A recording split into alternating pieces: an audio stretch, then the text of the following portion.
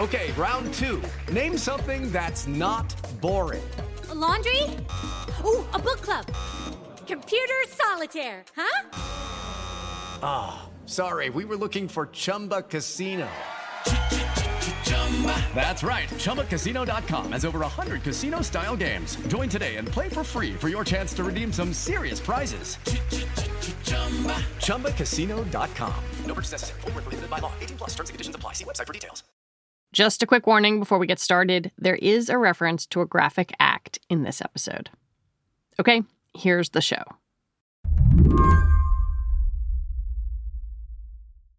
Hey, how's it going? Hello. Hi. I called up Ranjan Roy this week because he's one of the few people in the tech media world whose ideas consistently fascinate me. We once had him on the show to talk about arbitrage and pizza. How long have you been on Twitter? 2008, I believe. Ooh, longtime user. Longtime user, yep. Ranjan writes the newsletter Margins, and the most recent issue is all about Elon Musk and the 9.1% stake he just bought in Twitter. Elon Musk has bought nearly 10% of Twitter for an investment of around $3 billion. The Twitter share price... That was Monday. A day later came this news. Wild, we've got some breaking news to bring you right now, which is that Elon Musk is now being appointed to Twitter's board of directors. He's going to serve as what's called a... While everyone else was trying to process the world's richest man buying a slice of his favorite megaphone, Ranjan was formulating a theory that the whole thing was wrapped up in Musk's running fight with the Securities and Exchange Commission. The SEC has long wanted Musk to dial back the tweeting. Instead, he was doing the opposite and ramping up his legal fight with the agency. In early March, I had made a bit of a fuss that Elon Musk was up to something based on his behavior with what he was doing with the SEC, and something was off and it made no sense. And then when I woke up and saw the news, it all made sense to me. Musk won't just own a chunk of Twitter. He'll have power, sway, and be able to influence what the company does. The world's richest man has just become the biggest owner of the world's most influential platform. What's he going to do? What's he thinking? Where's he taking this? It's a question that affects everything. Today on the show, Ranjan's theory about how Elon Musk is thumbing his nose at federal regulators. Like it or not, Twitter has a new king. I'm Lizzie O'Leary, and you're listening to What Next TBD, a show about technology, power, and how the future will be determined. Stick around.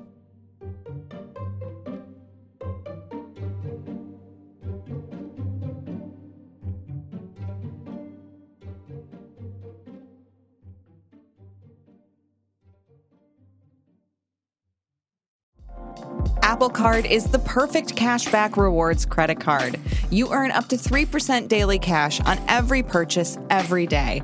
That's 3% on your favorite products at Apple, 2% on all other Apple Card with Apple Pay purchases, and 1% on anything you buy with your titanium Apple Card or virtual card number. Visit apple.co/card calculator to see how much you can earn. Apple Card issued by Goldman Sachs Bank, USA, Salt Lake City branch. Subject to credit approval. Terms apply.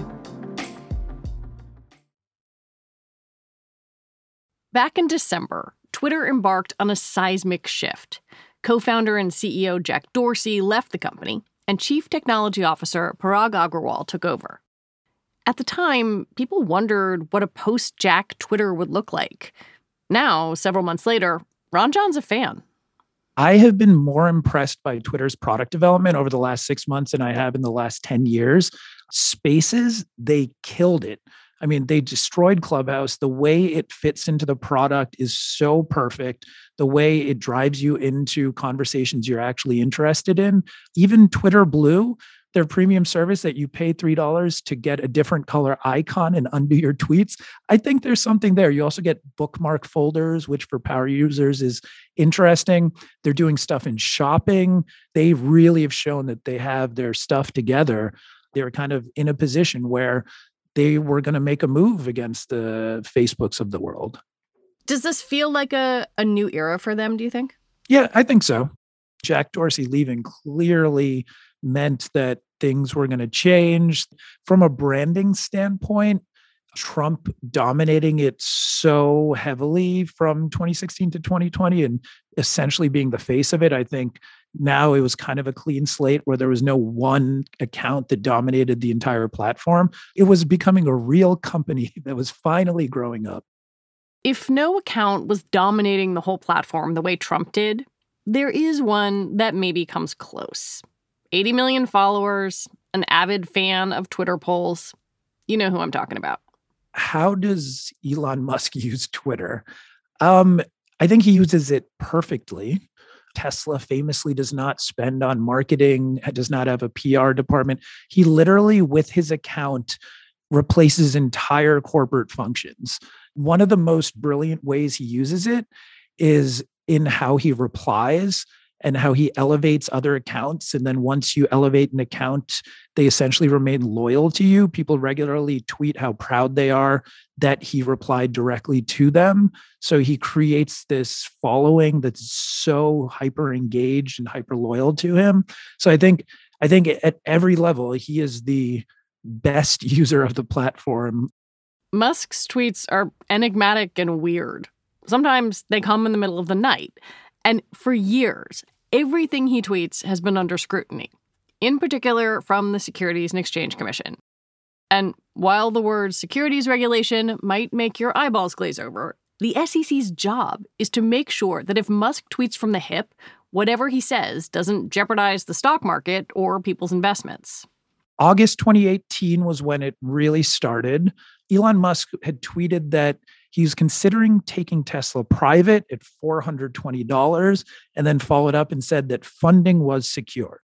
Those tweets sent Tesla's stock flying. Indeed, as the stock surged, the questions swirled. Who was providing the financing? What buyout shops would assist Musk in any kind of take private?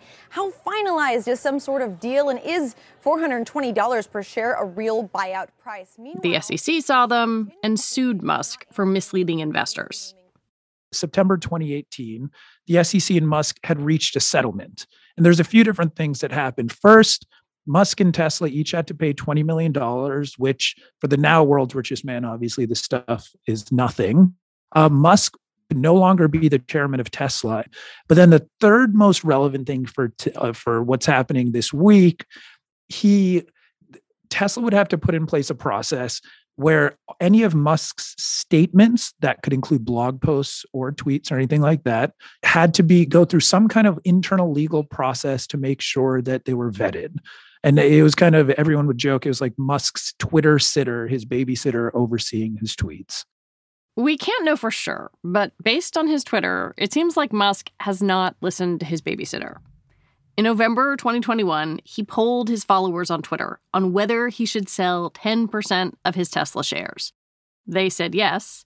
Musk sold $16 billion in stock, which triggered a broad Tesla sell-off. Yet again, the SEC was not thrilled. It subpoenaed Tesla after he sent the poll.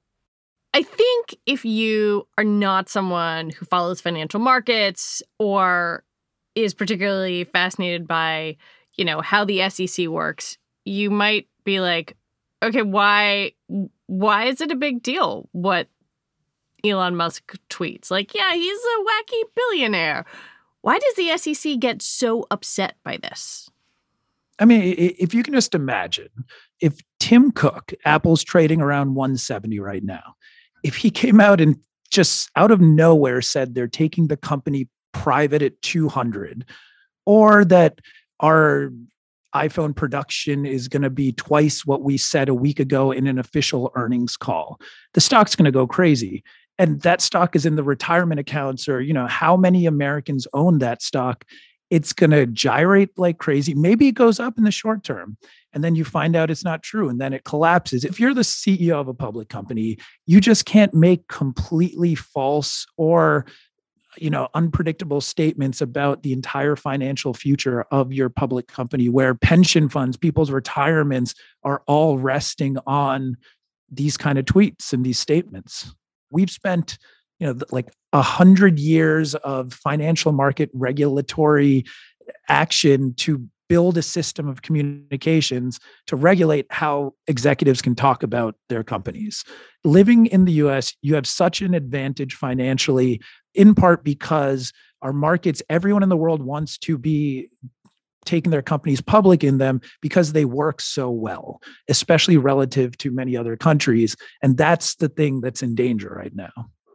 Do you think it's fair to say that Elon Musk is thumbing his nose at those 100 years of rules of the road by the way he tweets? Yes, of course. Remember, Elon Musk went on 60 Minutes and openly said, I do not respect the SEC. I want to be clear. I do not respect the SEC. I do not respect them. But you're abiding by the settlement, aren't you? Because I respect the justice system. He tweeted shortly after their settlement, SEC is a 3-letter acronym, middle word Elon's, which I will let any listener figure out the Wordle puzzle there. But he's been very vocal that even in his recent court filings, that the SEC is chilling his freedom of expression. He believes he should not be penalized for making public statements like he has in the past. When we come back, is Elon Musk's stake in Twitter a middle finger to the SEC or something else?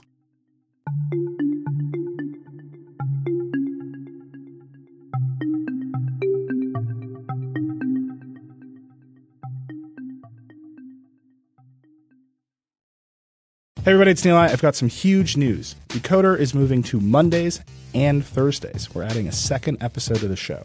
On Mondays, we'll have our classic interviews with CEOs and other troublemakers. I think we're going to have to start having conversations about how do we pay those jobs that can't be done by AI. And on Thursdays, we'll be explaining big topics in the news with Verge reporters, experts, and other friends of the show. There's a new generation of people on the internet. Google search has always sucked for them. So, there's no reason for them to be loyal. They can just go to TikTok. This is going to be really fun. I'm very excited about all this. So go subscribe wherever you get your podcasts now.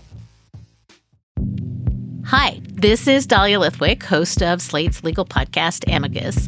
If you're listening to this show, you might be interested in Amicus's live show that we're hosting in Washington, D.C.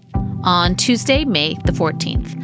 My colleague, Mark Joseph Stern, and I will be talking to some amazing guests, including Sherrilyn Ifill and a sitting state Supreme Court justice, all about how originalism, a relatively recently invented way of interpreting the Constitution, has taken over the Supreme Court and radically reshaped the law. It's been doctrinal rocket fuel for the conservative legal movement and facilitated the rolling back of abortion rights, the expansion of gun rights, and the obliteration of the separation of church and state. And as another wildly consequential Supreme Court term careers to its end, the court's originalists are on a tear. But there's something you can do about it, and we hope you'll join us in D.C. on May 14th to explore the possible pathways out of the current situation. Go to slate.com/Amicus Live for tickets. In February, Ranjan says, things between Elon Musk and the SEC really heated up. Tesla disclosed the subpoena over the Twitter poll. Then Musk and his lawyer claimed in a letter that the SEC was leaking information about him. On Twitter, he implied that the SEC was corrupt and colluding with hedge funds. Then in March, he filed a legal motion to have his original SEC settlement thrown out. I'm sitting there, I'm like, why is he doing this? He literally, after this original settlement, he has his Twitter babysitter. The SEC is supposed to be watching him. He's doing whatever he wants, and Tesla becomes the most valuable company in the world. And even right now, as of early March, Tesla as a business operationally is kind of humming along at the best it's been doing in a long time. So there was no reason he should be escalating this feud with the SEC and making such a big deal about it out of nowhere. They had this détente for like a couple of years. Suddenly, he started making moves that it felt like something was just off, that there was no reason to be legally escalating things at that point. So why do you think he was doing it?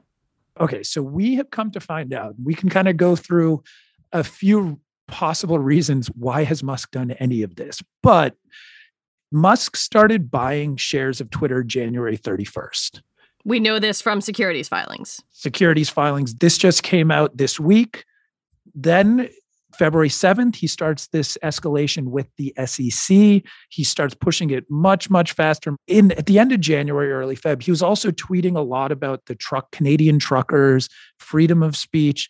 And he has also equated this entire SEC enforcement saga around his freedom of speech being chilled.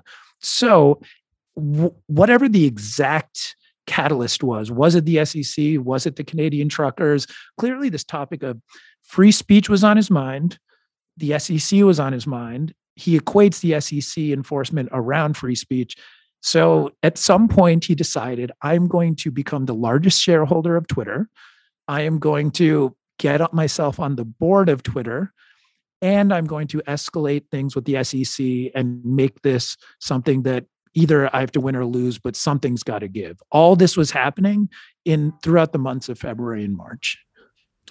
You really think it's that calculated? He couldn't just be a rich dude who wants to have fun on Twitter and decided to throw a lot of money at it?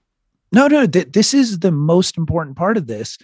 Writing a letter to a judge, filing a legal motion to throw out a settlement. It's one thing when he's, maybe he's just tweeting and spending $2.9 billion on Robinhood. That's one thing. To take the legal actions in parallel, that is not a knee-jerk, send out a tweet, press one button on your phone.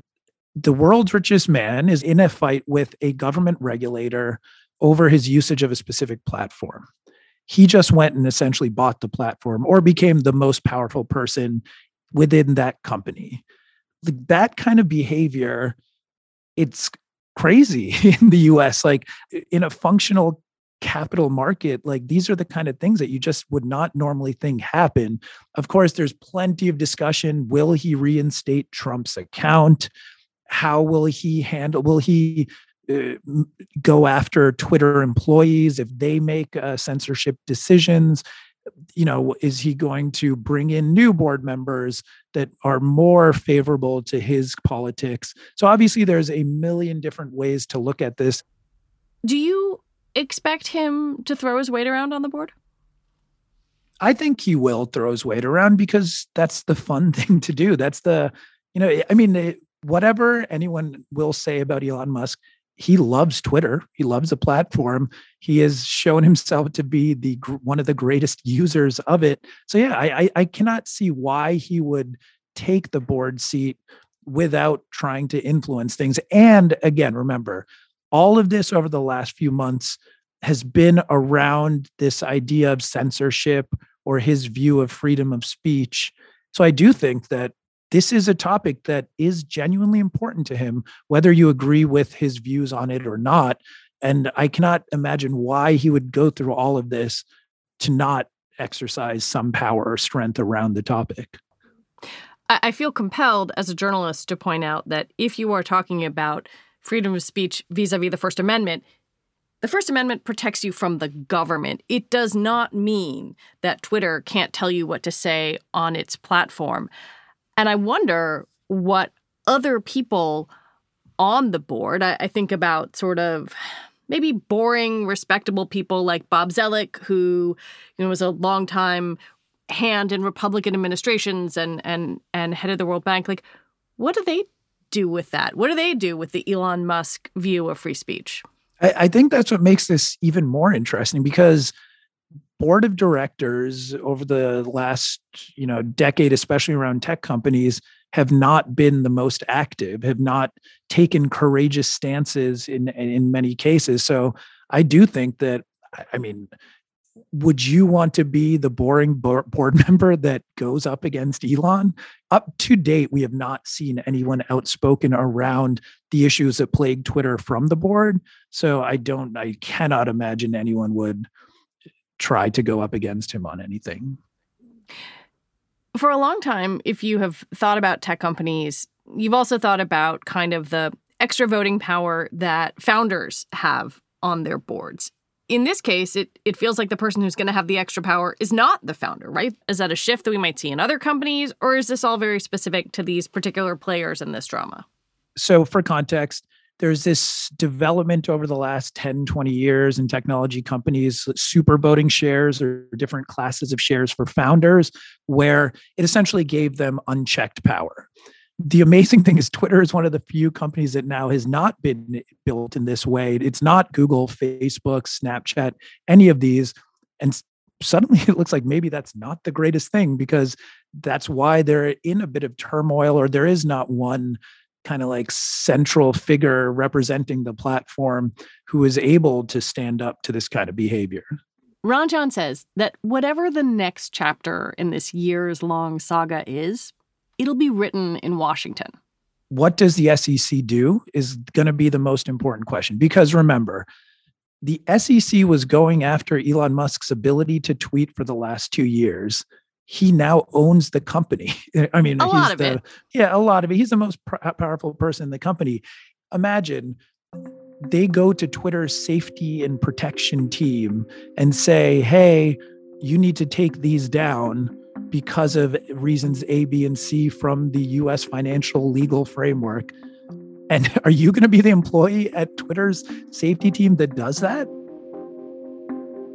If he uses his account to continue to break securities laws in their view, what can they do?